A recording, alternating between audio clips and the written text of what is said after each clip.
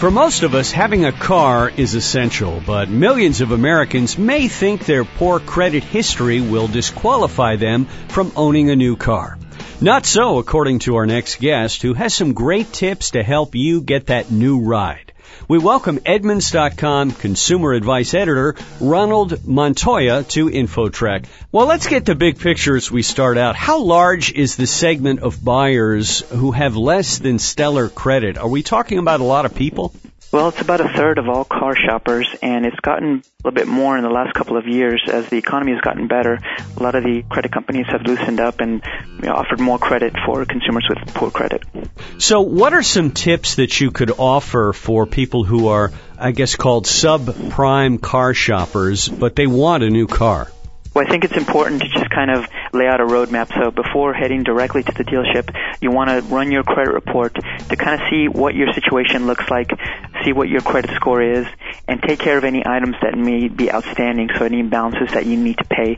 This will improve your chances of getting approved once you do head to the dealership. And I guess you can do that for free at annualcreditreport.com. You can get a free report there on how you're doing with your credit. And this is something that car dealers will look at when they're deciding whether you qualify, right? Yeah, definitely. The car dealerships are going to look at your credit score and your credit history. So you want to make sure not only that it looks good, but also that you've been making your payments on time for at least 6 months leading up to the purchase of your car. This is going to show them that you have a proven track record of that. You realize you've made some mistakes, but now that you're making your payments on time, they can count on you to make the payments on the new car you're about to buy. What would be the next step in the process to try to get that new car? The next step is to get pre-approved. You want to get approved at more than one place, so you have to compare the numbers because chances are you're going to be paying a higher interest rate since you have poor credit. So the more offers you get, the better you can sort of compare what the different interest rates are. So one of the ways we suggest is if you have a credit union or try your local bank, you want to apply with them first. And then once you have that, then you can head to the dealership and discuss what kind of options they have. And they may or may not be able to beat the rate, but at least you have some options available for you. That's very good advice, but I would imagine most people don't do that. They probably just go right to the dealership and try to negotiate something there. Yeah, it's true. Unfortunately, a lot of people don't get pre-approved, but this is one of the big pieces of advice that we've always preached here at Edmunds, which is the more options you have, the better it is for you as a consumer. A lot of times you're sort of thinking, well, should I take this price? And if you don't have a basis for comparison, then you won't really know what to do here. But if you've gotten that approval ahead of time, the choice will be evident. Ron, what's your next tip in the list here? Well, once you are going to go down to the dealership to discuss it, we recommend bringing some options that are going to speed up the process. Some of the things that you need to bring with you is your most recent pay stub. You want to bring a utility bill. This is something they ask for to just kind of see your history of making payments. You want to bring your driver's license for identification. And one that's really important is to bring 3 personal references. These are, not people from your work, but just kind of people that they can call in case they need to get hold of you if you haven't made the payments or if you're late on anything. It's just some references. And once you have this is going to greatly speed up the process. The next point that you have, I think, is very interesting, and maybe most people wouldn't think about it, but that's to stay within your price range. Talk about that.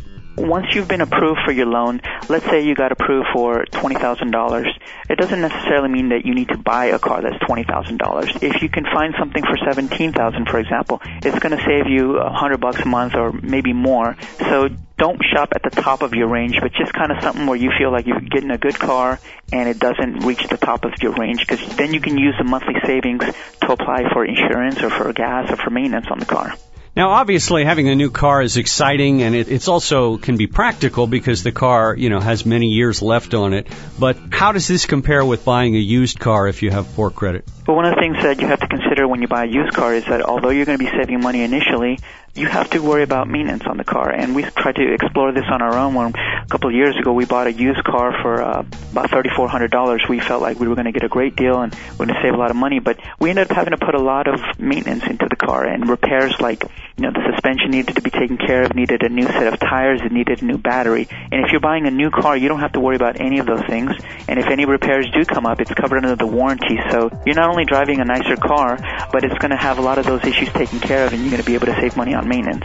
Thanks to Edmunds.com consumer advice editor Ron Montoya for joining us today on InfoTrack. Thanks, Ron. Thank you.